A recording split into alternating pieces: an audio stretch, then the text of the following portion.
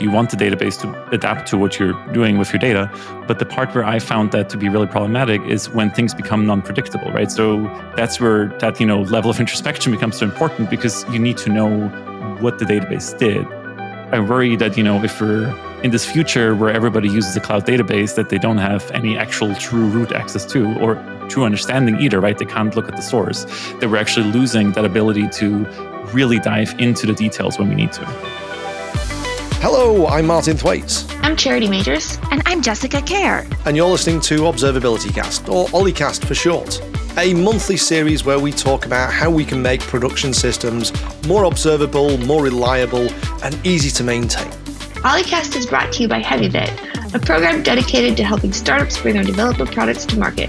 For more information, visit heavybit.com. If you're interested in being a guest on this show, or if you have a specific topic you'd like us to dive into, you can reach us on Twitter at o11ycast. That's at o11ycast.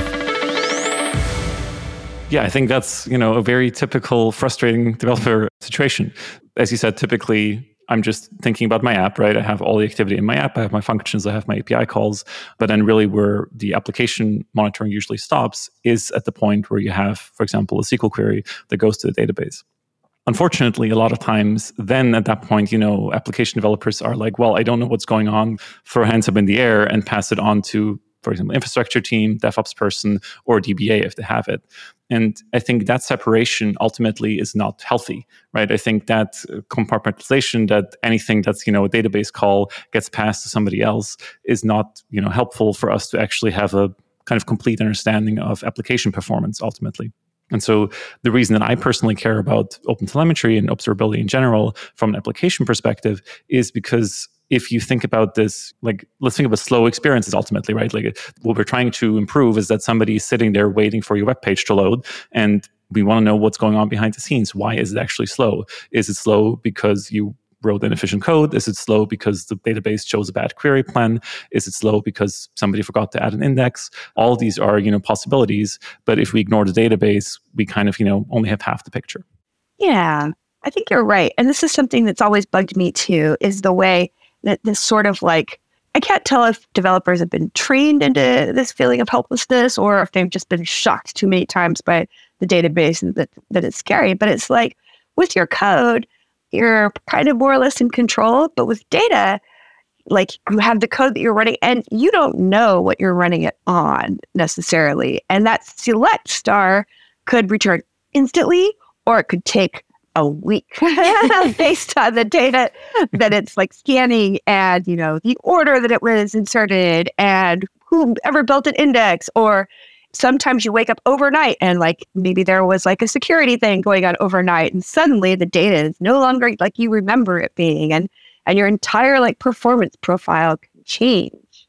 But I think that separation is not healthy, because in the same way that your code is nothing without production, and you have to care about production. Your code is nothing without the data either. Yeah. These are integrated. There's room for specialization, of course, but you can't hope to understand and debug your app without a reasonable understanding of the trips and traps of data and how it affects your performance and how you need to modify your code in order to handle it.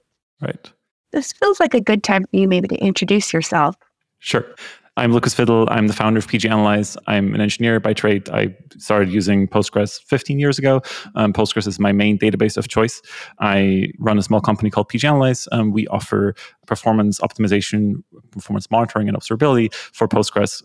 And, we're happy to be here and talk about observability and how, you can integrate application perspective as well as database perspective together. So what does it look like? What does it look like when you can see out of the application and into the database in your same trace? So I think the hard part is that even with pganalyze today, I'll be honest with you, that solution is still kind of not, as nice as I would like it to be. So this is not me pushing our product, actually. This is me pushing Google's product. So Google actually tried something here, which I think is interesting. It's unfortunately not a great user experience, but it is, I think, interesting. So what they did with Cloud SQL is they actually offered an integrated tracing kind of perspective with, I think, Stackdriver and Cloud SQL. And so they actually have a way to combine those and kind of link the traces together. And so what, I'd love to talk a little bit more about also is they actually created a project to support that. So they created a project called Sqlcommenter, and Sqlcommenter is now part of OpenTelemetry. But the idea is that you essentially annotate queries in a way that you can look at it both, kind of at the database side, you can see what's the query plan for a particular trace. There's still kind of that step though, where it's not really seamless, right? So if you think of a trace and of the different spans, the way it still works is that you're making a jump from the application perspective to database perspective. So it's more about linking things together versus necessarily... Oh, okay. So it's a link between traces? That's right. This is a link between traces, and more specifically, it's a link between the execution plan of the database. So what they implemented and what we also have in pganalyze is essentially a way to say, here's an execution plan for that particular part of a trace, right? So if you see that query with that span or with that trace ID, then you're actually able to say, what's the execution plan on a database side for that flow experience, essentially. Okay. So currently you still have to go to another tool. That's right. But you're able to get to the right place in that tool from your trace. That's correct. Yes, exactly. So the big value here is being able to drill down, right? So the part where I think today most observability tools, if you look at it from the application side, the SQL query is where it stops, right? And the text of the SQL query, but you don't know anything else. You know how long it took, like from the application side, right, including network round trip, but you don't know whether it used an index, whether it, did something like what it did on the database side. And so that's really where I think this combination is so important. Yeah, the pattern of where, anytime you're jumping between application and database, you might get a completely different answer about what's happening if you're inspecting it from the database logs than you would get if you're inspecting it from the side of the application. The application might go, that took 11 seconds. And the database might be like, what? We ran it in 0.3 seconds. Like, what the hell? So yeah, I think that this has always been an interesting sort of like gap. And I remember at Parse with MongoDB, we were very cutting edge, like MongoDB users. And we did some janky ass shit to get what we needed out of MongoDB. We turned on like full query logging for all queries for all MongoDB clusters. And then we did like some intelligent sampling, which would dump out things like number of row scans and indexes used and all this stuff. And then we would dump that into, Scuba, which is like a precursor of Honeycomb. And it wasn't connected to the application stuff, but like that was the only way that you could go in and see like what query plan is it using and why does it jump around and use different query plans depending on which shard it picks and giving it nudges and all these things. Yeah. So you're saying that this basically integrates that so that in one trace, you can see both sides of that interaction. That's ultimately the idea, exactly. The part where it's challenging, and I think part of the reason why we haven't really seen a fully integrated solution yet where, let's imagine a Honeycomb that has, the database side just integrated and shown directly in Honeycomb, for example, or, let's say Datadog or New Relic, right? Like they all don't do this integrated view. And the reason that doesn't really exist today is because on the database side, you usually don't have exact measurements. Like that level of analysis doesn't really work the same way. So what we usually recommend people do is to enable like query logging, as you mentioned, right? You could, of course, turn everything on. That's not good for performance reasons. That's the thing. That's the problem. You can't do this for performance reasons. You can't capture that level of telemetry without basically TCP flooding your entire node. Exactly. And so what we usually recommend people do in Postgres, which we primarily work with, there's an extension called auto-explain, and that essentially logs execution plans, but only either if it's like matches the sample rate, so that you can say, do 1% of all queries, log that to the log, or do something like everything that's slower than a certain threshold. And so our recommendation is essentially do that for your database, right? So have some way of like logging the slow statements is usually what we recommend with the execution plan. And so that way, that is safe enough. Now, the problem is where it gets expensive is the timing information. So if you think of an execution plan, oftentimes execution plans have, these plan nodes. And if you want to know, like if you imagine how do we represent an execution plan in a trace, ideally each of these plan nodes would be part of the trace, right? So it would be query and then it says, index scan took 5 milliseconds, hash join took this much milliseconds, right? And the problem is that is actually expensive for a database to do. So in Postgres, for example, we always recommend people to turn off that timing information because it's expensive to do these get time of day calls essentially very frequently. And that's where it gets challenging, right? Yeah. Oh, okay. So specifically, the what time is it is very expensive? That's right. What time of day is just known to be very expensive? Yeah, it's just like asking the operating system what time it is. It's expensive. And so there's various tricks how you can make that less expensive, but it's... Yeah, because for complicated reasons, but like it's just like one of the slowest things the kernel can do because it has to be precise. Right. Interesting. I want to get some definitions in here because we've been throwing around a bunch of database terms. Let's tell everybody what a query plan is. Sure. So when you tell the database, select star from table, ultimately the job the database is doing for you is figuring out how to get that data, right? And so in most databases, you call that part that's figuring it out the planner. And so the planner, or in Postgres, sometimes the optimizer, essentially looks at that statement, like the parse tree, and says, you're looking at this table and you want these columns and you're filtering by this information. So the best way for me as a database to give you this data is to do an index scan, for example. And database then decides, do the index scan on this particular index. Or if there's two tables involved, make a join between those two tables. You can see how this becomes really relevant when you've got really complex queries, right? When you're selecting from, say, a bunch of different columns or doing joins or whatever, because you've got the indexes all over the place. You've got all these different data types, right? And using the parse tree, like there are ways that if you do certain things in certain orders, it could be a lot cheaper. And if you do it, I don't know if this is typical, but I remember when at MongoDB, the way it would actually, so it would cache the query plans. The way it would do it is 1 out of every 10,000 times a query gets run, it would run all of the possible plans for that query, and it would pick the shortest one and it would cache that and be like, always use this plan until, it refreshes the cache. And the reason you have to refresh the cache is because sometimes the shape of the data will change. What was fast will no longer be the fastest way anymore. Right. When you've got like compound indexes, say you've got a data type that used to be just, a couple of integers, and then all of a sudden it's a bunch of strings or something. Well, then your query plan may need to change in order to be efficient. And the part where that behavior is generally good, right? You want the database to adapt to what you're doing with your data. But the part where I found that to be really problematic is when plans are in Postgres, at least, they're very particular to the values passed in, right? So if you search for something really frequent, it will often use a different index, a different join strategy than if you search for something really infrequent. And so the problem is when things become non-predictable, right? So sometimes your queries are fast and sometimes they're slow because the database decides to use a certain plan that's actually not the best plan. And so that's where that, level of introspection becomes so important because you need to know what the database did and why, ideally. But I would kind of argue, though, that these should not be problems that your average developer is running into every day. But when you run into them, it's really important to know, I just did a full table scan.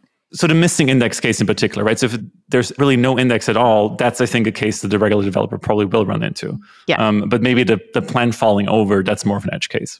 Yeah, the plan stuff, it should be magical, right? That the point is the database should be able to pretty much do this the right way most of the time.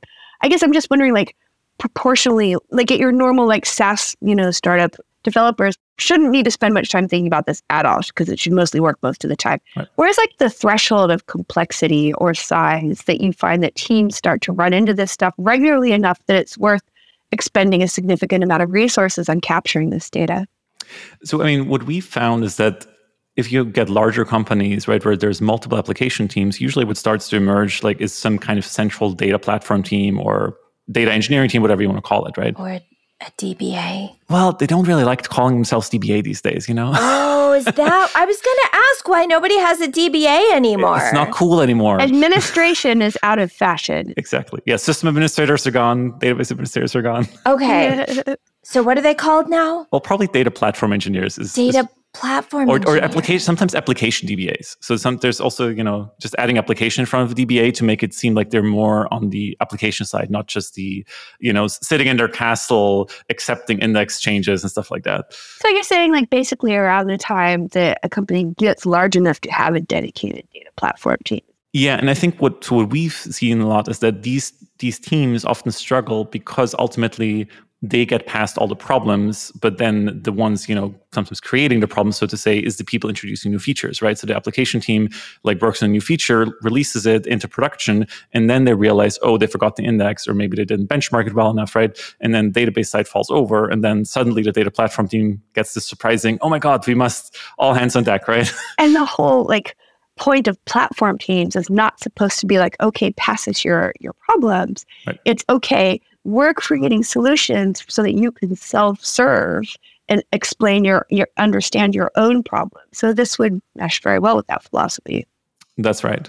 And I think, so beyond just open telemetry and observability, one of the other things that we've done in that space to kind of support application teams better is to give them like ways to get index recommendations. So we're not the first to do this, right? Like SQL Server, for example, has had this for a long time.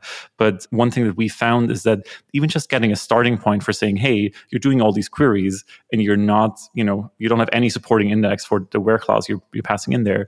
Even that, and telling that to an application team in a very straightforward way, that's very big time saver, right? Because then that data platform team enables the application engineers versus gets, looped in all the time for all changes. Totally. So with the right tooling, can a small company postpone having a data platform engineer for longer? Probably, hopefully.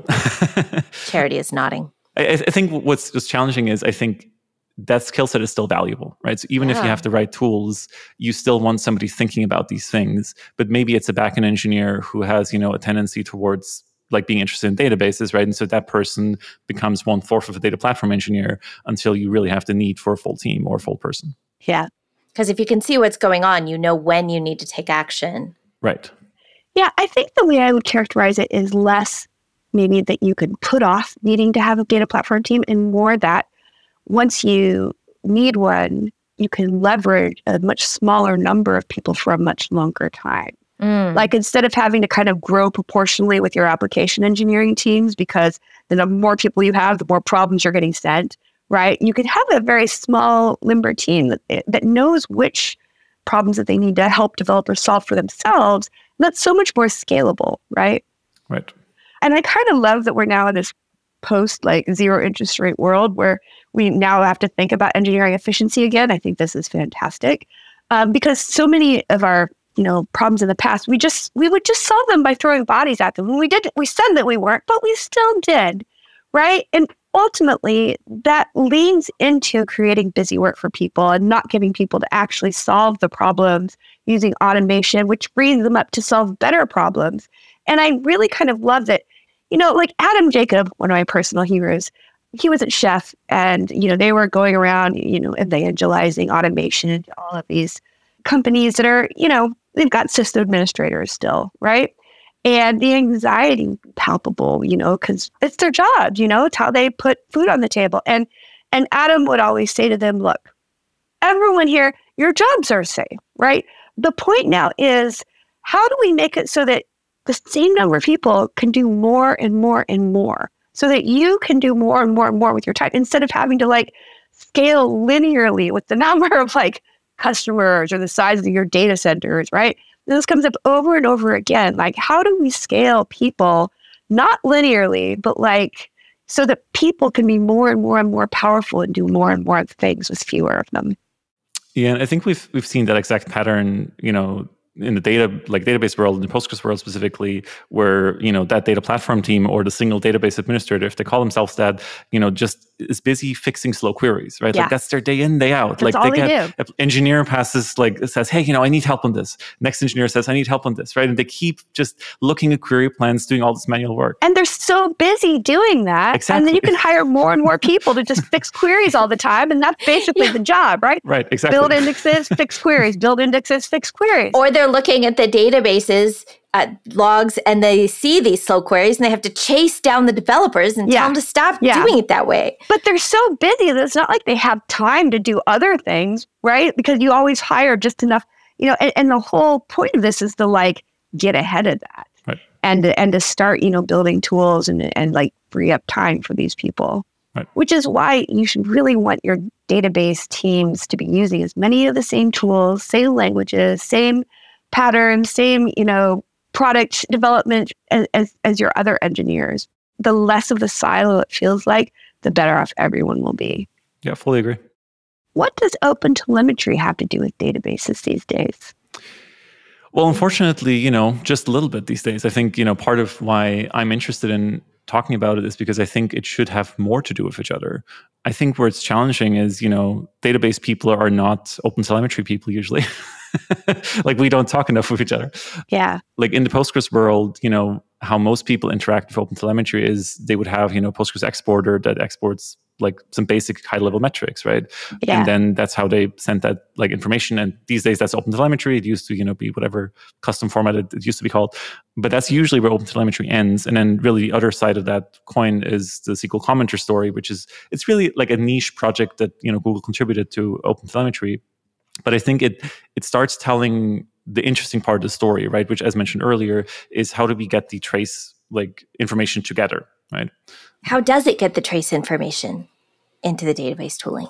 So the way it works with Sqlcommenter is essentially it's an additional library that you add to your application. So the same way that you would add an auto instrumentation with OpenTelemetry, you would essentially add the Sqlcommenter library as well. And there's bindings for Ruby, Python, Java, popular frameworks essentially. And what it does is it automatically adds a comment to each query that gets executed by the ORM or by the database driver. And that comment can include a couple of things, but most importantly, in the context of tracing, it will include the trace ID and sometimes the span as well for, where in the application you're at, essentially. What happens then is, imagine on the database side, you have a slow query, and the slow query gets logged to the database log. Then that slow query will have that trace ID and that span ID right next to it, right? Like next to that slow invocation. And so that way you have that connection when you look at the database side of the house, where you get, more details, right? The query plan and all the other stuff. Then you also know which trace that belongs to. And so that way you can combine it. So could we take that database log and export that as a span? We could potentially, yes. Yeah, I think that's ultimately where, one of the things that we're looking at pganalyze is to, optionally allow that to happen, right? So essentially, because what we do today is we do a lot of log parsing, right? So we look at these error logs and we're like, hey, this is log event such and such, and here's the query plan, and it's a JSON, blah, blah. And so we already get that data. And so one of the things we're exploring is how can we send that back into, another system. Let's say Honeycomb, for example, right? Yeah. And if you saw some information there, then you could actually, have a link again between those two systems. And in a sense, OpenTelemetry and open tracing and whatever it used to be called, the idea is that different services can send to the same trace. So you should be able to just add additional spans that give more context. Oh, and could provide a link on the new span. You could provide a link directly into pganalyze tool. For example, yeah. Exactly. And that would be a place where your data platform engineers and your developers could communicate. Right. Yeah, exactly. And then they have a shared thing to talk about also, right? Because oftentimes that's super helpful if you're looking at the same thing, you're talking about the same thing. You're not just sending around huge text files or something. Yes. It's not my logs versus your logs. Our logs. It's our traces. Well, or a screen share of somebody. One thing I wonder about these days is new developers.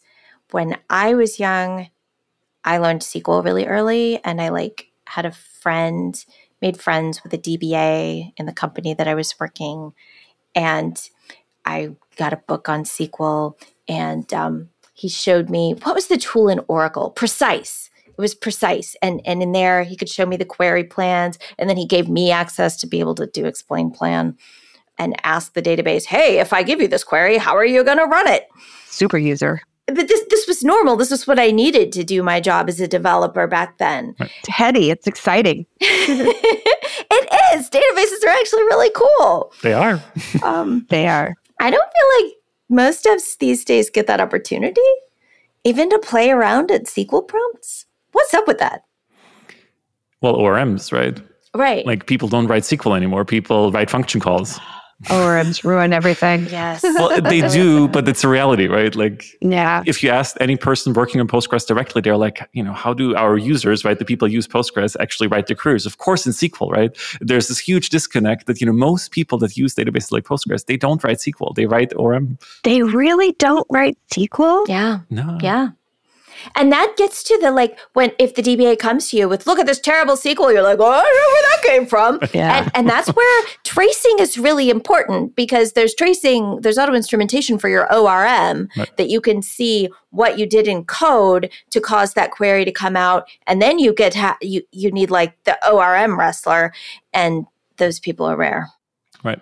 It is a little unfortunate, though, because it's so much easier to spot potential problems in your query if you're looking at it in SQL than you are in ORM. True. Like, it's just, at least for me, it's like code just looks like code, but in SQL, you're like, that doesn't look smart.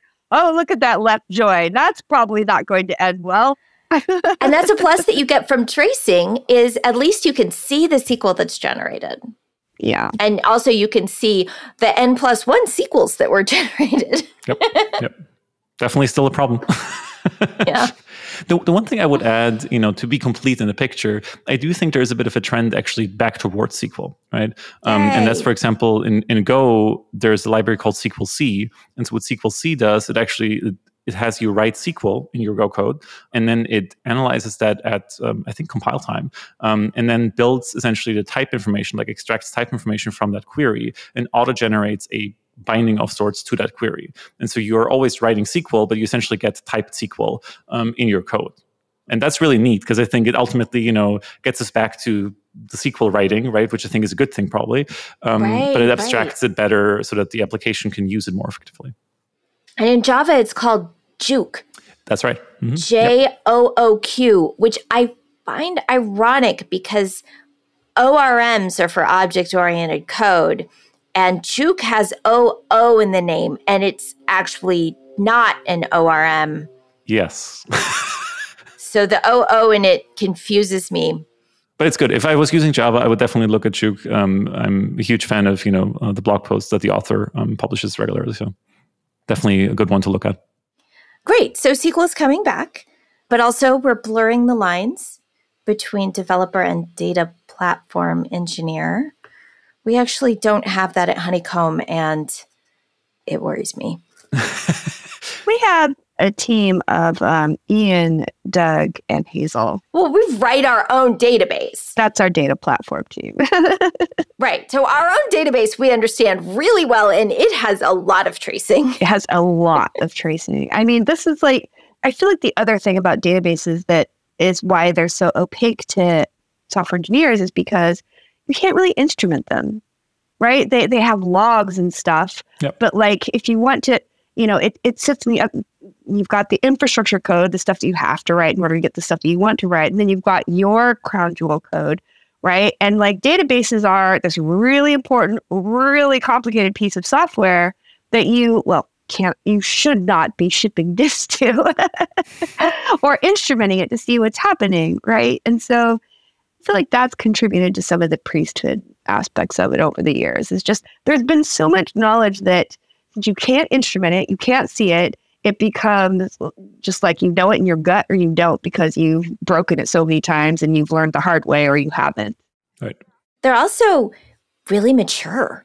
Yeah, I mean, Postgres is really old. It turned 27 years, I think, this year. Wow. Yeah, databases are magic for reasons because there's many, many, many layers of expertise built into that database. Yes and no. I mean, there are some old stable databases, data losses, not if, it's when. But there's also a lot of, the DBRE book is way overdue for an update because, we wrote it, 7? What's DBRE? Database Reliability Engineering, the O'Reilly book. It's a good book. We wrote it 7 years ago, and there's nothing about cloud databases in it. There's nothing about, your columnar stores, your even the Google database or Amazon's Aurora. There's nothing about how to run them. One thing I worry about with the cloud databases and all the managed services, is that you're losing even more introspection abilities, right? For example, there have been multiple people recently doing work to do eBPF tracing with Postgres. So to essentially, not just look at Postgres from let's run a stats query to see which queries have executed, but just use eBPF to essentially say, which functions are being called. And that actually is very valuable because you can annotate things and trace things that otherwise, you don't have data on. And I worry that, if we're in this future where everybody uses a cloud database that they don't have any actual true root access to or true understanding either, right? They can't look at the source, that we're actually losing that ability to really dive into the details when we need to.